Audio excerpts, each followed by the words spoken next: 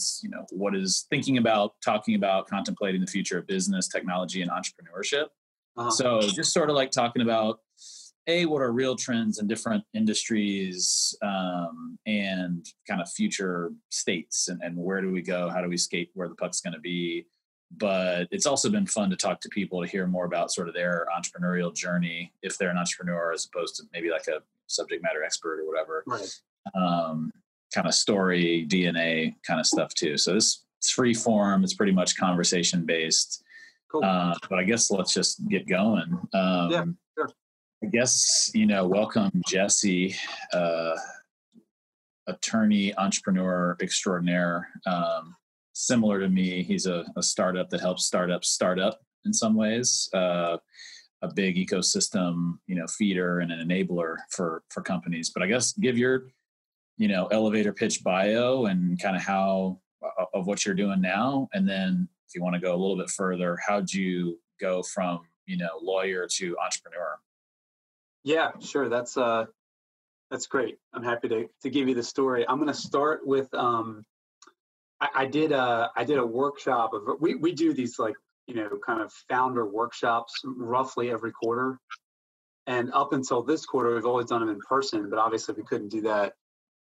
We couldn't do that this time. And we had sort of been leaning towards doing something virtually anyway, because it's so much work to get a place rented and get food and get everything kind of set up. And then the biggest and hardest part is to actually get people to show up when there's like 1,000 other things going on all the time.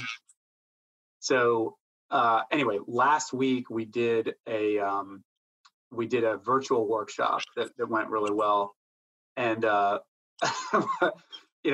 we did it in conjunction with a company called Entra.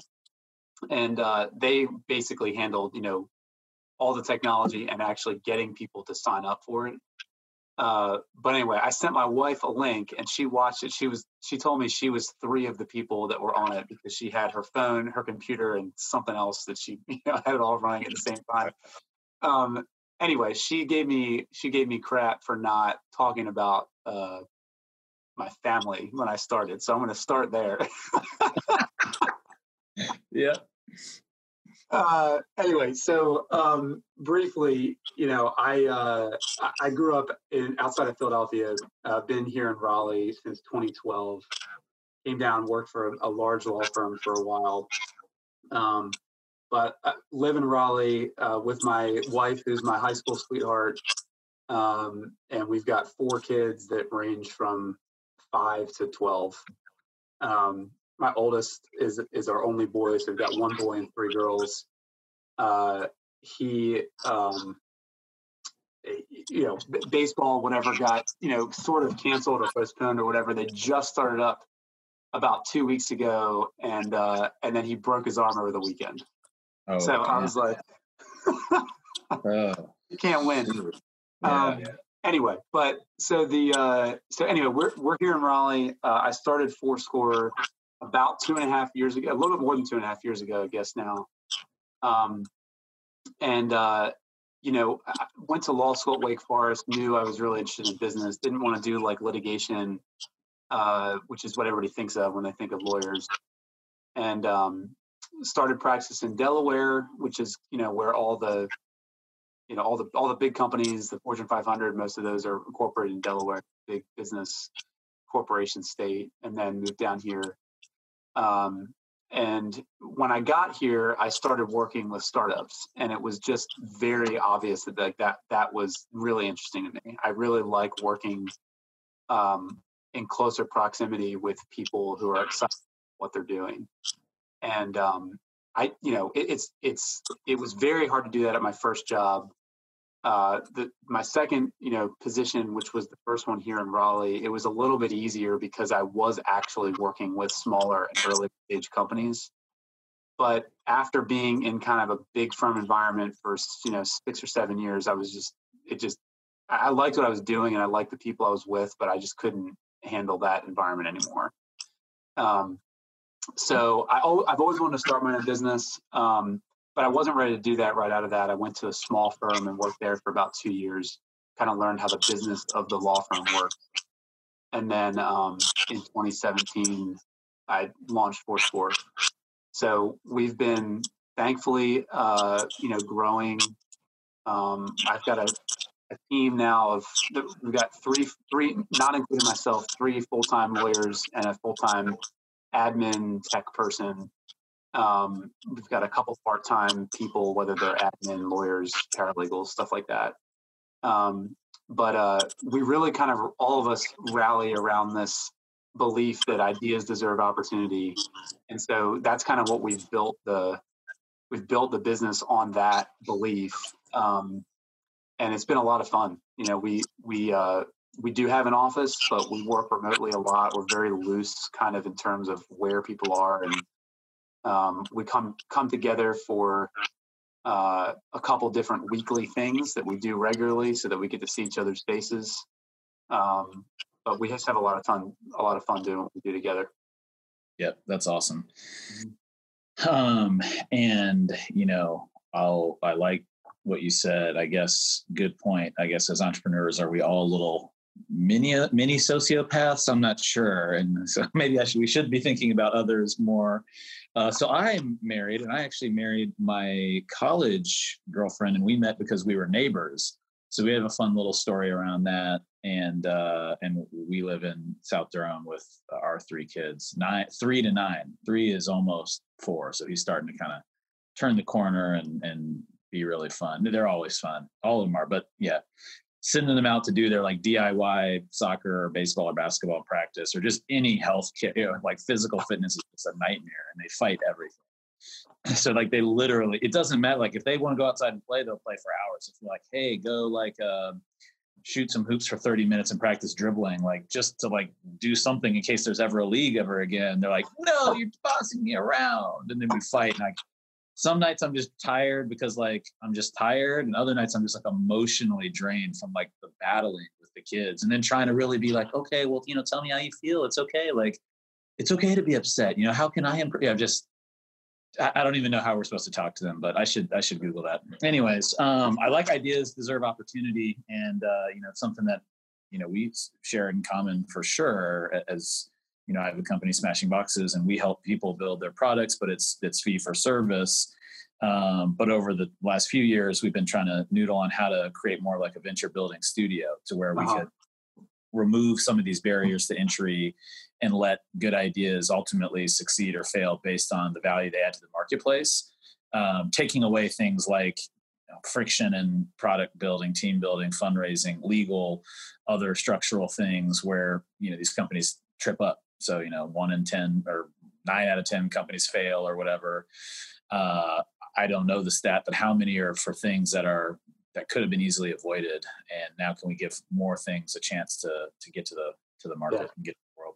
So that's cool. Definitely. The other thing that popped into my head was, what's the future of the role of the attorney as a trusted advisor to the business owner? And just from my own sort of background, like I feel like 10 years ago, people funneled all startups to like their professional service providers, like lawyers and CPAs, for like advice or like intros to investors, or like there's sort of a high bar set by the outside world of like what your lawyer or your CPA could do for you, which was immediately sort of like under delivered on, because it was like, oh shit, I'll just ask my lawyer, like they're my attorney, they'll help me with like my business, they'll help me with my fundraising, they'll make my idea better. And that was just that's an unfair position to put attorneys in. But then now it's like, well, it can quickly go down to transactional and balancing wanting to get billable hours and make a living versus like really be a partner with clients. I mean, what does the role of kind of the attorney look like, going forward? Yeah, that's a great question. I mean, what we're trying to do is do whatever we can to sort of reduce the amount of time that our lawyers have to spend on things that are just too simple to spend time on. And so we try to leverage technology. We've been talking a lot about, there are some things that kind of work, but they don't really work exactly the way that I would like them to. And so maybe at some point, we're going to come up with an idea that will help us be more efficient. But I think there's a lot of different ways to get at that issue. One is through technology. I mean, we're seeing new technology all the time. Duke has that like Law Tech Lab. We're actually looking at that yesterday in our leadership meeting, and potentially, trying to get something together to submit to apply for that. Not this time around, but next year probably. So technology is going to be part of it. I think the way that the business actually works is part of it. Like, the billable hour itself is, we try not to use that. We have to still in certain types of things when it really is transactional, like a venture financing or an M&A deal or something where there's just absolutely no control over how much time and effort it's going to take because you actually have someone negotiating against you. Those types of things, I don't have a better answer yet than the billable hour. But for other stuff, for drafting agreements and reviewing contracts and, attending board meetings and all that kind of stuff, like that doesn't need to be done by the hour anymore. We don't do it that way. It's either on, project-based fees, which kind of aligns everybody's interest to make sure that they get done right and they get done quickly. Or it's some, variant off of a billable hour, whether it's like a subscription, where you have a certain amount of time that we're sort of allocating to a client over a period of a month or so. And then that can kind of help them like even out what their legal spend is. But I'm excited to find or maybe be part of building some additional tools that will really allow lawyers to spend more of their time doing the like relationship building, advising, counseling parts of what we do, and not so much the sitting in front of the computer drafting stuff from scratch. Because if we can, and we already do this with several different types of documents or packages of documents that we use all the time. We have the ability to get them pretty far down the road before a lawyer really has to spend time on them.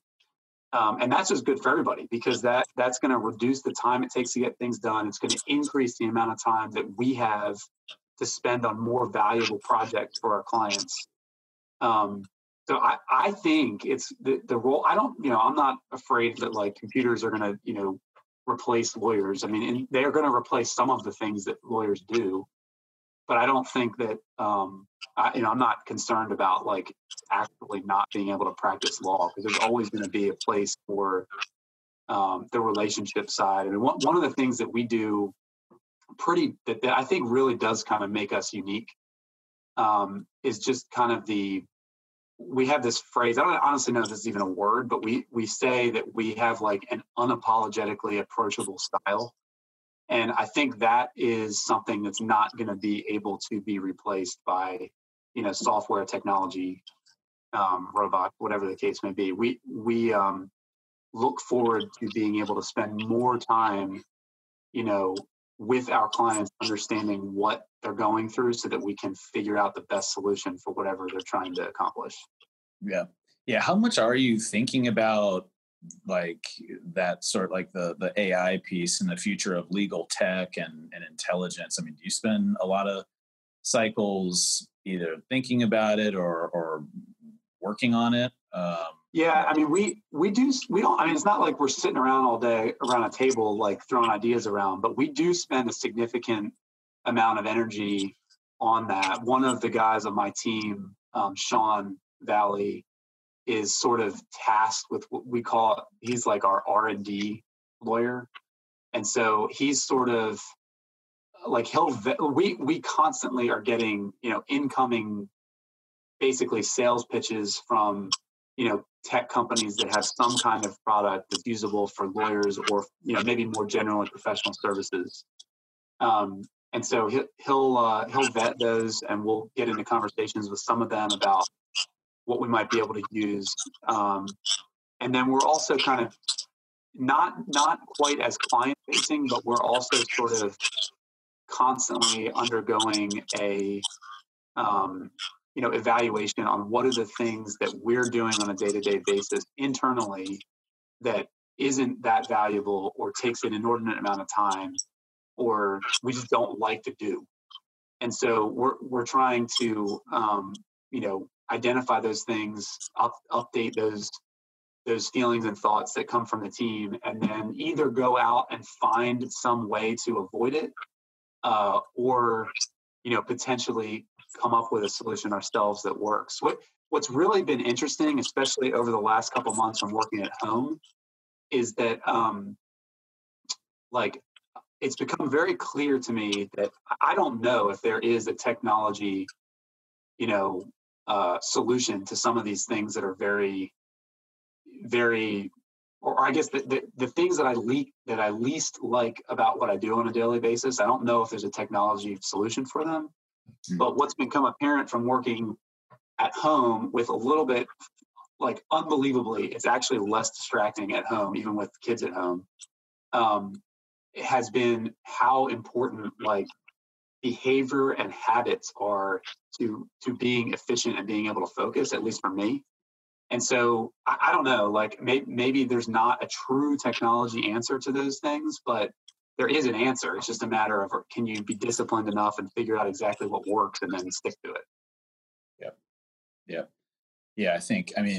I like the idea of focusing on the value, the most valuable tasks. Mm-hmm. And then as you go forward, it's because the law isn't going to change, or the way that the law is sort of distributed as kind of the foundation of knowledge from which everyone debates everything else, case law, whatever. That's not going to be consolidated into one chatbot anytime soon. Right. So, but that there's an art and a science to law, from what I see from my friends and peers, and hearing from people like you, and seeing people at work. And lawyers can make really good business owners and really good business partners, because just knowing the law and being able to have a mastery of it is important, whether it's contracts or creativity in your contract writing. If it's a deal or it's a buyout, is it going to be an option? There's all these things that sort of many entrepreneurs are not natural deal makers. And so that sort of guidance, someone to walk with them, knowing what's in and what's out, and what's feasible, what's not feasible, right. what's good and fair versus not, what's in your best interest, what's not. That's sort of I was going to say, that's the kind of thing that is the human touch when we think about artificial intelligence, with that human final front end, or some human is in there somewhere, whether it's at the beginning or at the end, to say, yes, no, or also to kind of get the recommendations. Because I don't know how you get all the inputs in there for then that bot to be here are the 4 best opportunities to exploit this with your legal stuff. And here's the exact, they can maybe actually tee you up with these and identify stuff. And then you've got to be the one that strategically guides kind of the client. So I think in that regard, what is your dream? What's the future of your business, or for Jesse Jones? What's your dream life looking like in 5 or 10 years? Yeah. Well, I think before I answer that, what you just said about the,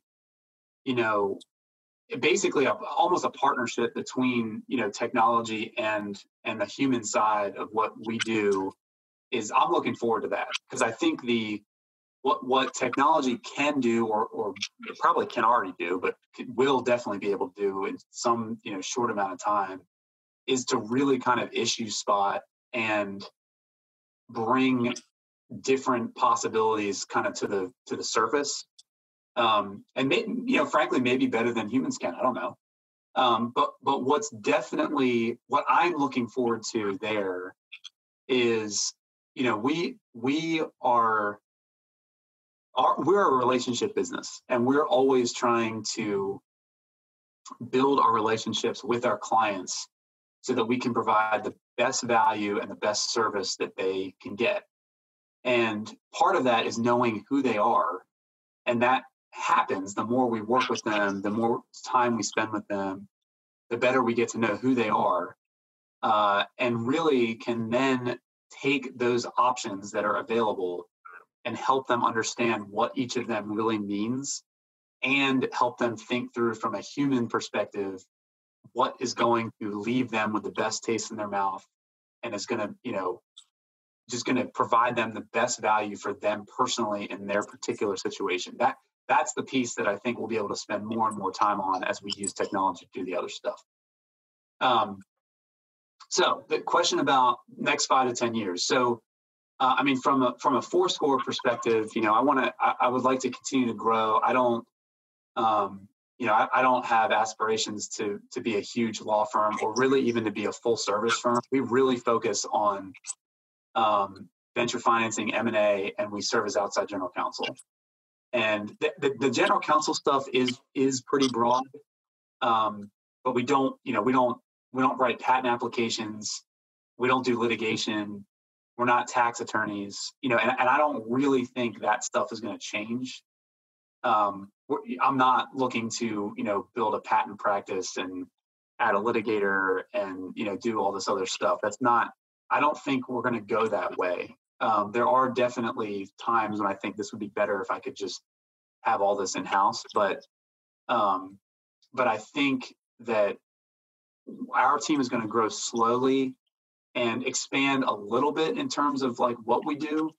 But I think, the next 5 years for Foursquare is probably, going from 5 full-time to maybe 12 full-time, maybe 15. I don't think that Foursquare will be bigger than that unless we decide to go a different direction. The last guy that I hired is in San Jose in California.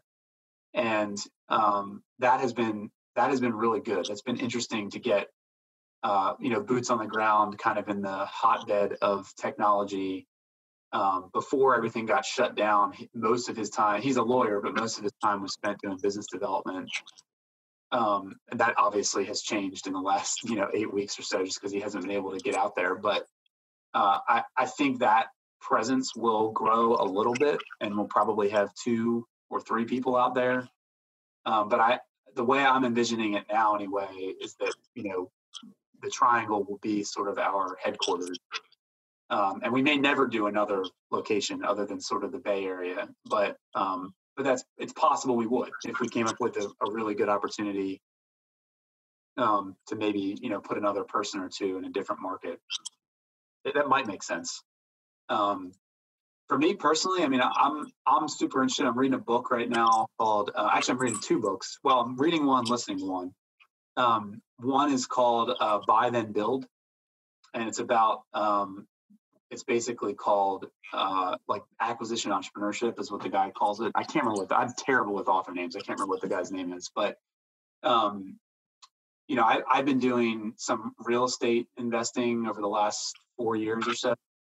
And I love real estate. That's really cool. I've liked learning about it. But I'm also interested in potentially trying to, get another business up and running. I don't think I would start another business unless it was necessary, but, trying to identify and acquire a small but, solid business is something I'm definitely interested in doing in the next couple of years. And then I'm listening to a book called The Common Rule. And it was just sort of randomly, a couple different people suggested it over the last couple of weeks. So listen to that on Audible. That's pretty interesting. It's actually written by a corporate lawyer. Sorry, I'm getting a phone call. Written by a corporate lawyer who was originally like a missionary to China, and then came back to the U.S., went to law school, and then he's a partner at some big DC corporate firm, I think. But it's all about like building habits. It's all about structuring your life intentionally, because otherwise someone else will structure it for you. And that's a lot of that has been just really, I mean, I've probably been learning that since I started working, really, the last 10, 12 years, whatever it's been. As a young, probably not just lawyer, young person, like in the workplace for the first time, at least I was, kind of paranoid about ever saying no if someone asked me to do something.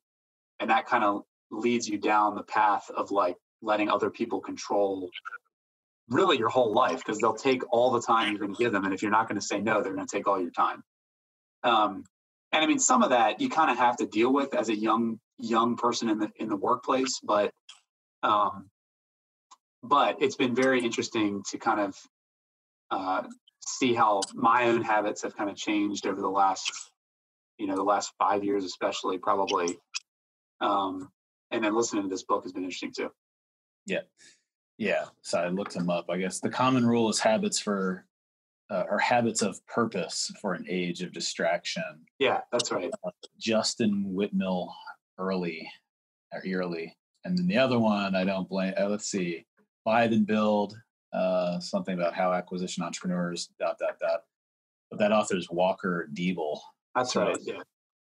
No offense, Walker, but I read that name. I was like, that just doesn't roll off the tip of the tongue. Anyway, that's cool. So, that's like an interesting answer, and because everyone wants to be scaling, or like, I'm doing this, or here's my plan, and but there's all this content about all these other people that aren't the newsworthy. I just raised venture capital, or I did and it's not newsworthy. It's just like what gets the press, like what's easy to press. And you're saying, like, I want to grow a practice that is small but makes a big impact on clients. But maybe the way you get your sort of, at scale kind of stuff in the business world is through acquisition, using your skills and applying them to something that you can buy and then build potentially, which I think I've always wanted to. We've talked about this. I sort of like of the mind of, there's a few ideas I could probably spin up from zero, but why not just look at myself as a miniature PE thing? Right. Like, hey, there's an opportunity, could use more technology. Yep. Technology could help. Technology and some sales could like increase top line, increase bottom line, and change the multiple. Like that could be a great strategy, and we could be, investors practically. I don't know what people would call that, but it's sort of a different way of using this knowledge and expertise, and trying to almost go with the current a little bit more and say, hey, this is something that's already operating. They've taken some risk out. They've smoothed the way for some path, and we just want to take that path and turn it to a different trajectory. Yep. So, I'd love to kind of hear how that goes over time. And good for you for reading. Actually, I like that, acquisition entrepreneurs, because I feel like that could be something that, applies to many. So, I have two different things that are totally separate, but I'll start with one, which is, where do you like to fit in? If you're thinking about working with small businesses, there's sort of the phase, if it's a continuum, there's the 0 to 1 phase, start or launch or whatever. There's a bunch of books and metaphors. And then there's also sort of exit, succession planning, M&A. Well, M&A might actually happen in the middle if it's them doing the M&A versus getting M&A'd. But sort of like 0 to 1, growth, scaling, exit, and succession planning. What do you like to be the most, and like what do you think adds the most value, or where do you add the most value? Yeah, that's a good question. I mean, I think we probably add the most value to clients who, there's two different buckets for that. So we definitely do add value for brand new entrepreneurs who don't know what to do, because we have worked companies through that 0 to 1 phase literally hundreds of times. And so if there is someone who has not started a business before, we can certainly add value. Although, that a lot of that stuff falls into, some of the things that don't really require a lot of time anymore on the lawyer's part. And a lot of the education that those brand new entrepreneurs need is available everywhere. We put together an ebook that's on our website and available. It's called the New Business Blueprint. We have several different video series. We've got some white papers on various topics and a ton of small, shorter articles about anything to do with starting a business. And so, really entrepreneurs can kind of get pretty well educated without necessarily talking to an attorney. With that said, if you've never done it before, there are certainly like nuances to setting up a corporation and deciding whether to use a corporate form versus an LLC. What state law do you use? All that kind of stuff. That there are some nuances there where we really can kind of provide value by sitting down and talking with somebody. But I think where we're really starting to add more and more value is to clients that are really like about to go raise money, if that's what they decide they need to do for their business. Everybody has questions about raising money from investors. There is a lot of stuff out there, and even on our website, there's stuff, there's content there about getting educated on the process and everything. But man, it's so, the terms of the deals are probably largely the same, as long as you're talking about the same type of security, if it's preferred stock or notes or safes or something else. But everybody's circumstances are different. And so I think that is where we add a lot of value, is helping entrepreneurs either decide between term sheets or really even decide like what exactly are they looking for and why. That's an area where we can add a lot of value. And then also sort of in the M&A context, I've been working currently on a deal where we're representing a company here in the U.S. that's merging with a UK business, and they're in like the biotech sort of like testing field, which is, we started working on this before the whole COVID insanity happened, and that has just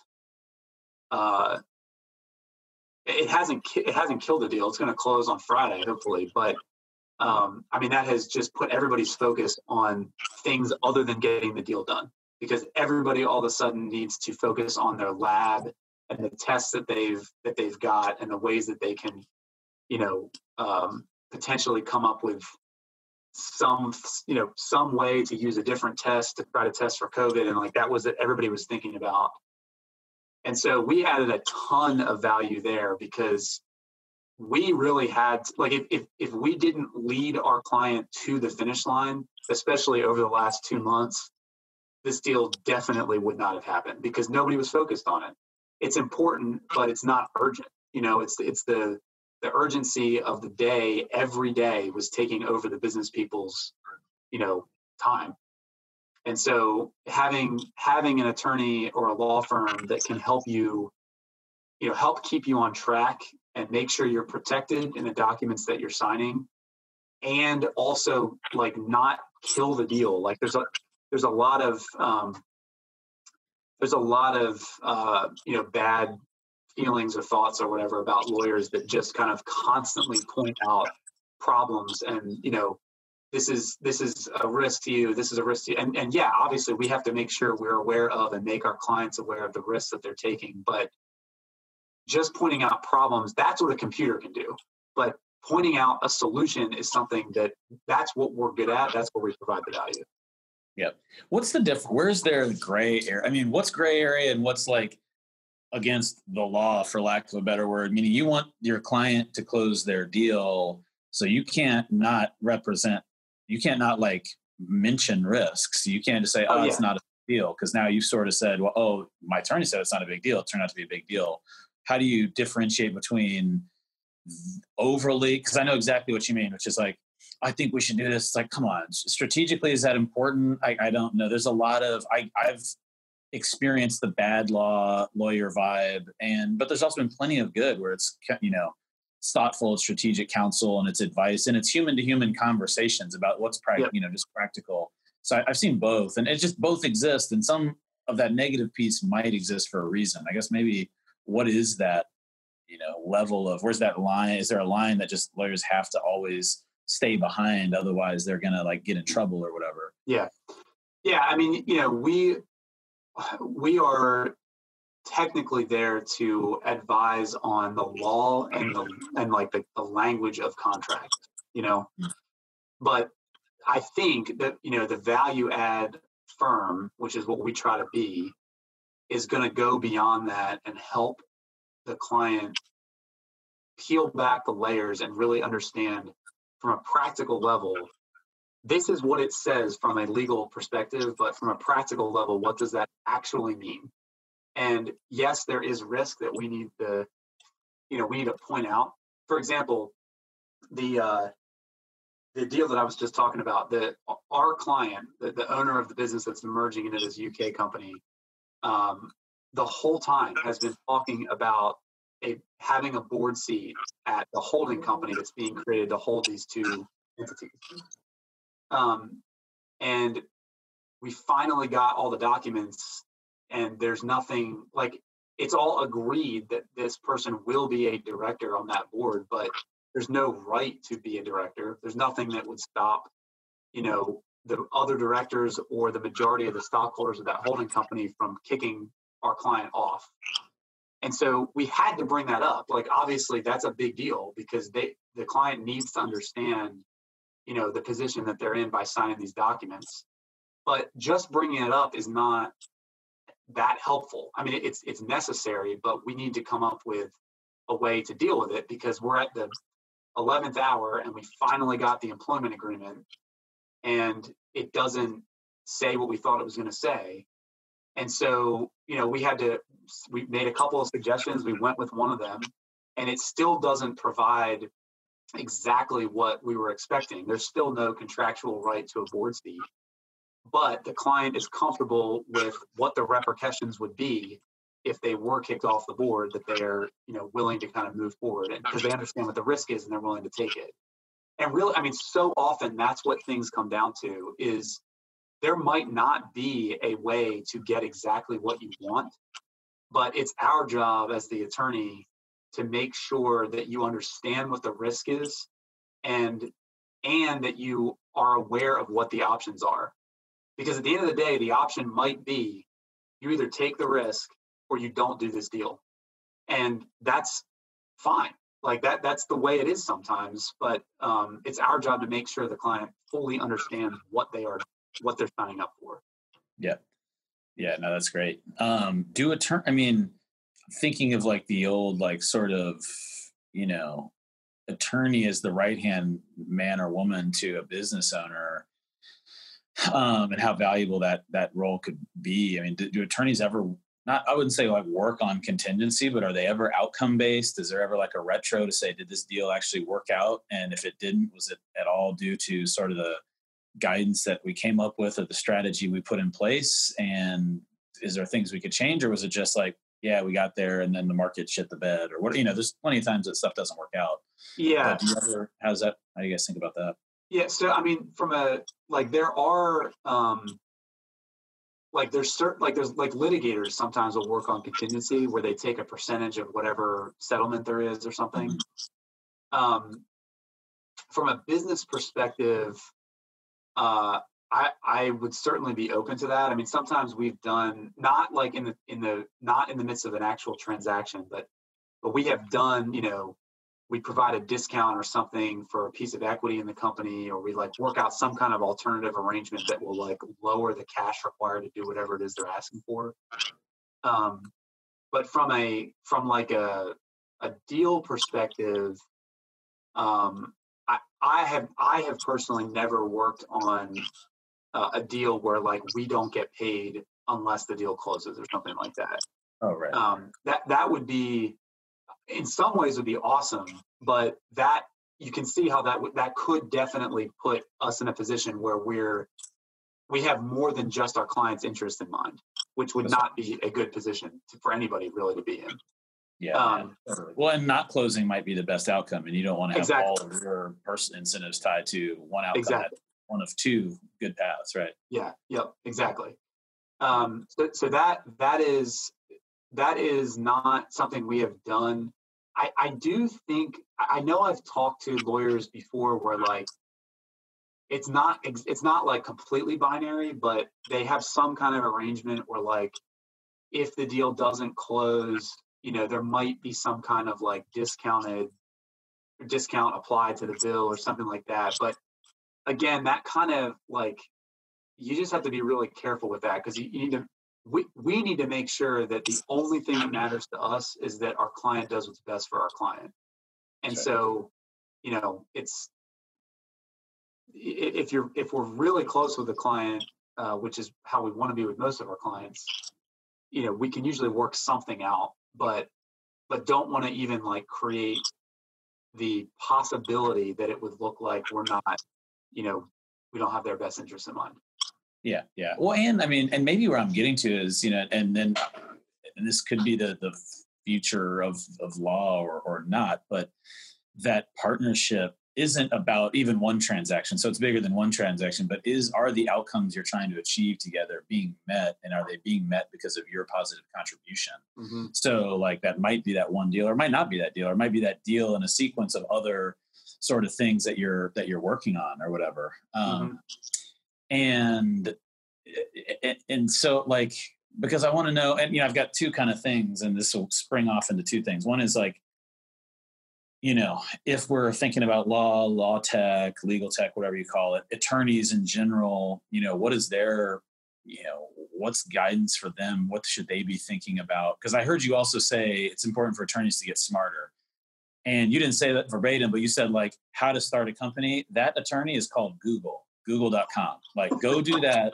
Go get all that knowledge. If you're charging people thousands of dollars to just get that, you get on the wrong side of the value equation quickly. And they're exactly. Like, oh shit, thank you so much. But you don't know as much as Google. Google has all this shit. Like Google has, I don't even know the stats, but they're scanning millions and millions of articles a second to try to like aggregate it and make it contextually relevant and so on and so forth. And also with the disclaimer of we're not an attorney, so they have no liability. So like, it's perfect. Someone should get that for free so that by the time they get to you, you've got something that's extra special, whether it's the human touch or it's strategy, and that strategy leads to outcomes. So as you think about advising that future attorney or any current attorney who's like, what's the future of my practice look like?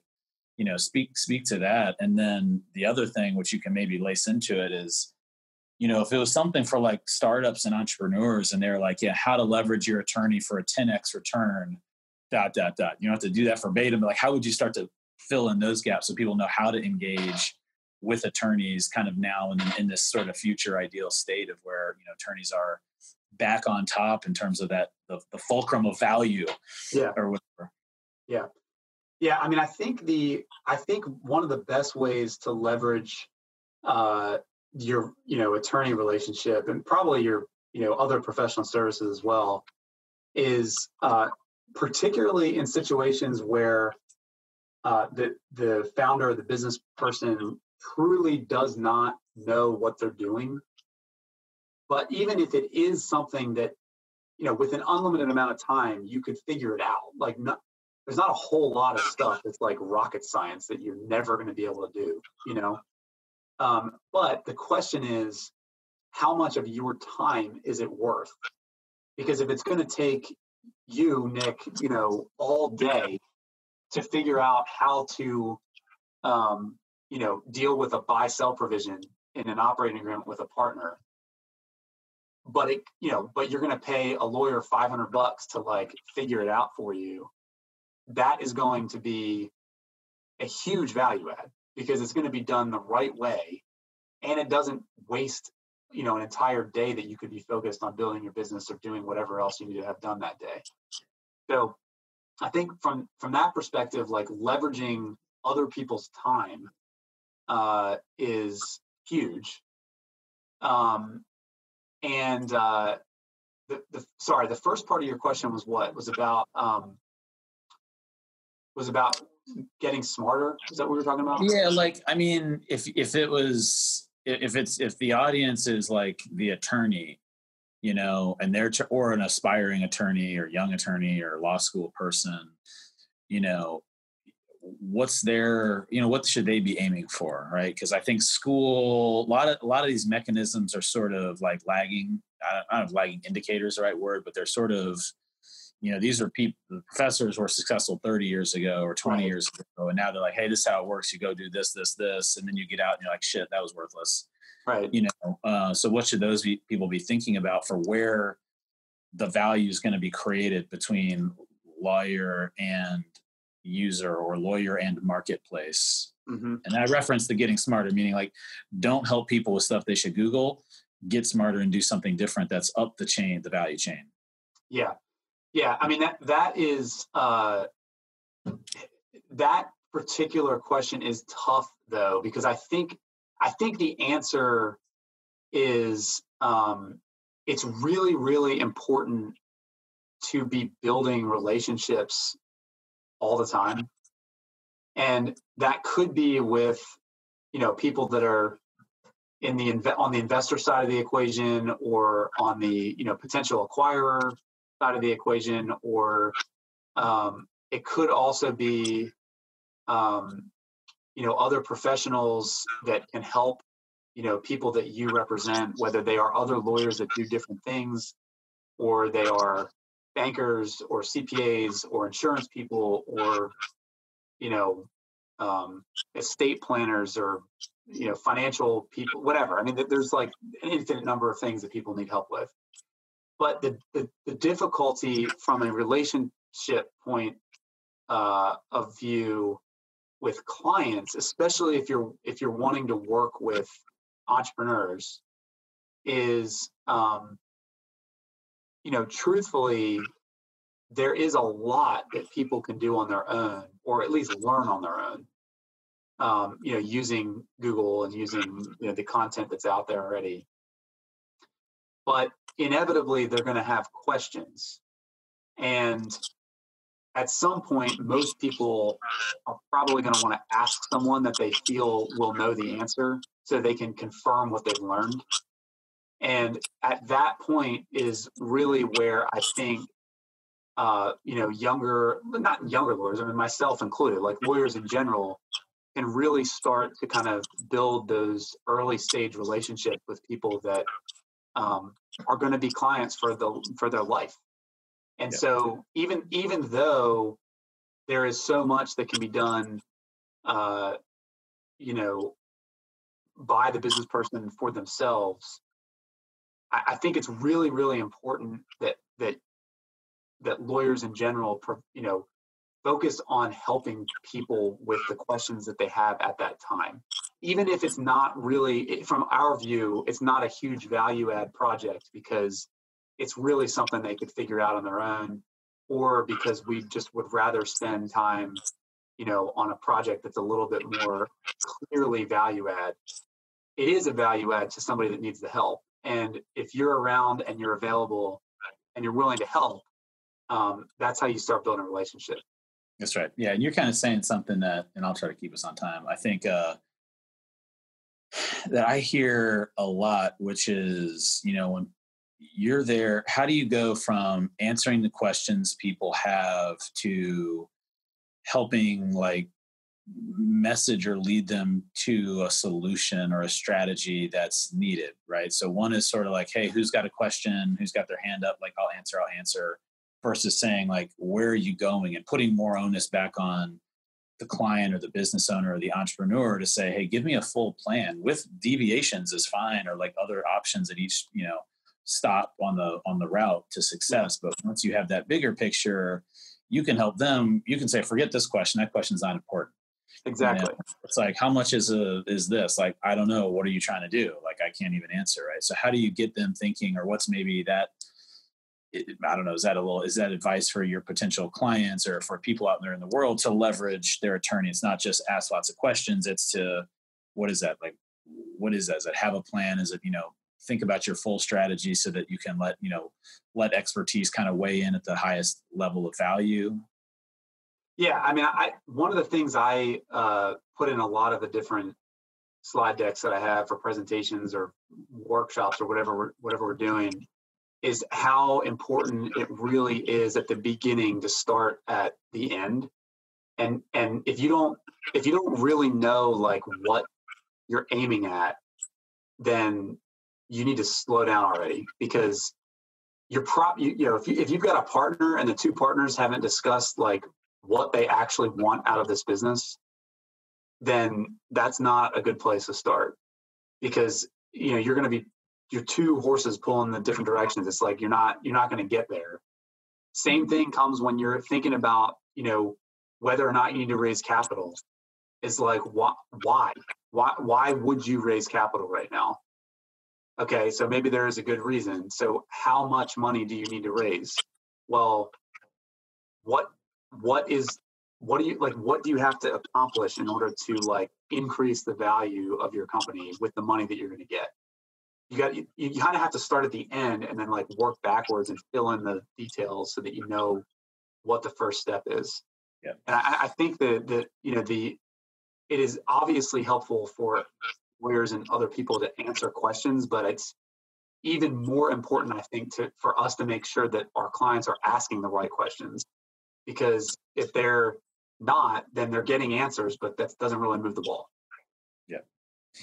No, that's great. Yeah. I mean, I think, to say a positive on the professional services front, the value of talking to someone in professional services, like an attorney, is you've seen so many things, so many different times. Like every deal or every relationship probably has some level of uniqueness. Everything is its own special snowflake, but there are patterns in business and transactions and technology, and being able to help an entrepreneur or business owner or business or whomever your potential client might be, identify those patterns is important. And I think, I hear you kind of say it naturally, but it's almost like, how does the attorney become like a coach, coaching mentality of like not answering questions, more turning it back over to the client to say, cool, like helping them start to see either the pattern or start to see where their, issues are having some overlap, or to help them dive deeper and think of solutions themselves and not just kick everything over the wall. And now your partner in this is becoming more strategic, and now they're able to leverage you for the things that where you can really add the most value. And so I think, that's great. And also just to sort of sum up the sales pitch for attorneys, which I don't mean that, but,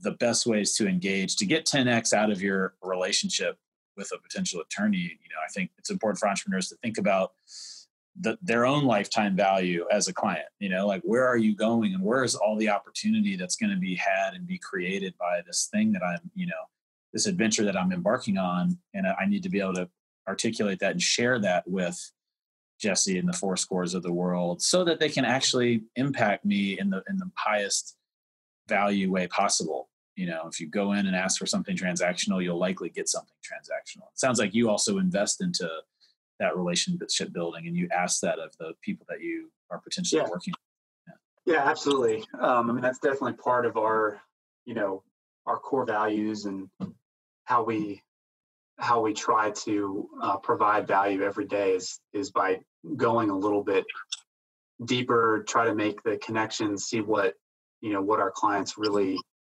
are like and what they need. I've been doing this long enough now that I have seen the results of people doing stuff the wrong way at the beginning. And, sometimes even the stuff that is really simple, if it's not done the right way, can have disastrous results, whether it's between founders or between founders and investors, or between customers and people, whatever the case may be. You really do have to, as an entrepreneur, make sure you surround yourself with people who are really good at what you're not good at. That's right.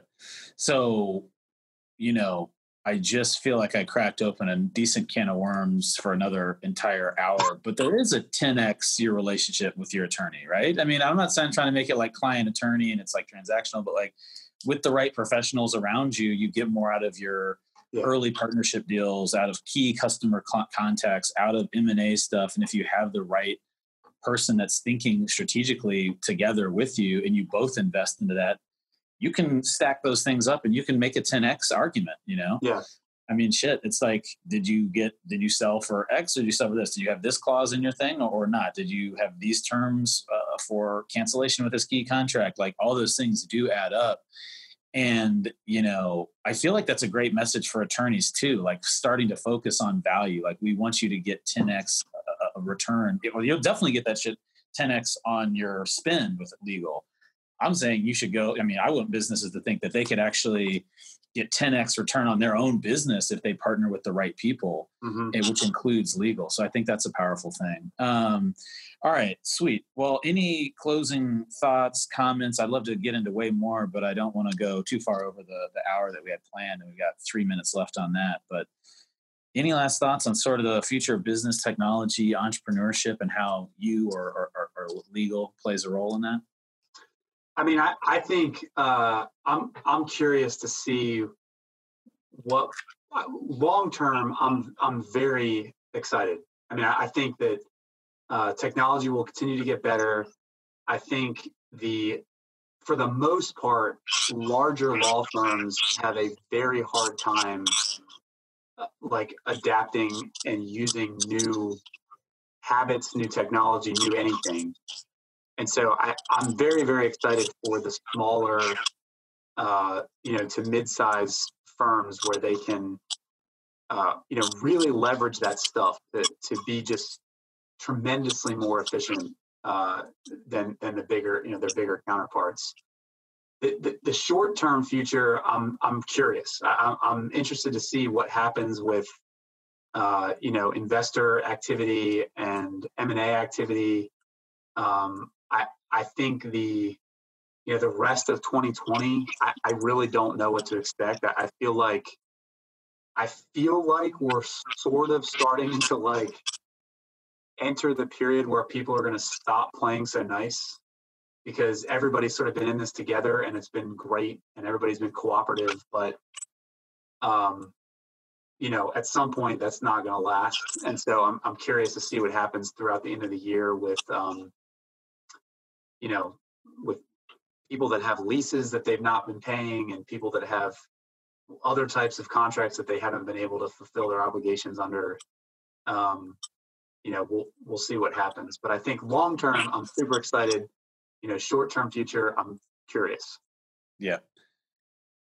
Super well said. That's actually that could be a panel. Like what happens when we stop playing nice, like we're in it together, stronger. Like, what about my rent? Yeah. That's great. And what, are you taking any steps towards the buy then build? So actually I work with a CPA who's very kind of business minded, and he and I are actually reading it together. Okay. And so one of the thing I spent the most time on is sort of defining what the target statement is. Yep. Because it's easy to get on the internet and look around at businesses that have been posted for sale, but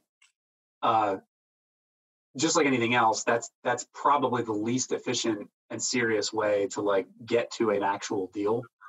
Yeah. And so I've tried to kind of step back and really think about and write down what it is I'm actually looking for. And it's not a specific like industry. It's not a specific type of business. It's more, what type of organization is it? Is it a service business like I'm in now, or is it a distribution company, or is it some kind of product oriented business? And then, being realistic about the size that it would have to be to, be comfortable with the risk it's going to take to borrow however much you have to borrow to do it. All that kind of stuff has been very, very interesting. So I'm not all the way through the book yet. I think I'm on chapter 7. But I will certainly let you know. Yeah. Chapter 12. Actually, never mind. Don't do it. Like, oh, shit. I should have finished the book. Well, that's great. No, I think that speaks to, all the people that I'm talking to have some sort of bent towards, and hopefully others don't. Hopefully others can represent other angles. But I love the sort of bent towards entrepreneurship, which is you're doing one thing and also thinking about kind of what's next. And that even could be a what's next for the professional services firm. I think about it in the exact same way of how do I build different asset types or portfolio or revenue streams, because services are great and we love being in that role in terms of smashing boxes as a company. But there are other ways out there to do things, and those other ways might be the best chance we have at gaining some scale or diversification or a number of things that are beneficial to a business owner. Cool, man. Well, let's break. I appreciate you taking time to do this. Yeah, and no excited I'm always happy when we see each other in person or catch up and connect and network. And this I thought went super well. So yeah, no, thanks for the invite. Yeah, man. I appreciate it. Well, stay safe, dude, and I'll talk to you soon. Will do. Thanks, Nick. Thanks, Jesse. See you. Bye.